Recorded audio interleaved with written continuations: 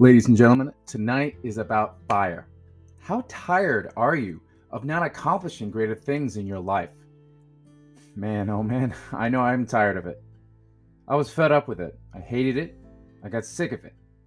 But I only got to that level in 2022, and it's only been 7 days. Ladies and gentlemen, how tired are you truly? What level do you have to be in order to be fed up? The level that you can say, forget this, I deserve better than this. The level that you can force out any people that give you opposition and give you the negativity that you don't want and certainly do not deserve. The level that will make you finally say and be happy and live your fullest life that you truly deserve. What are those levels? Are you even in an environment that supports positivity?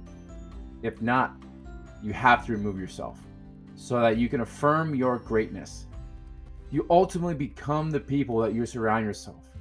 So surround yourself with greatness, with uplifting people, with people that don't place boundaries on you so that you can truly soar with those that fly above the majority. Have a great night and do not give in to negativity.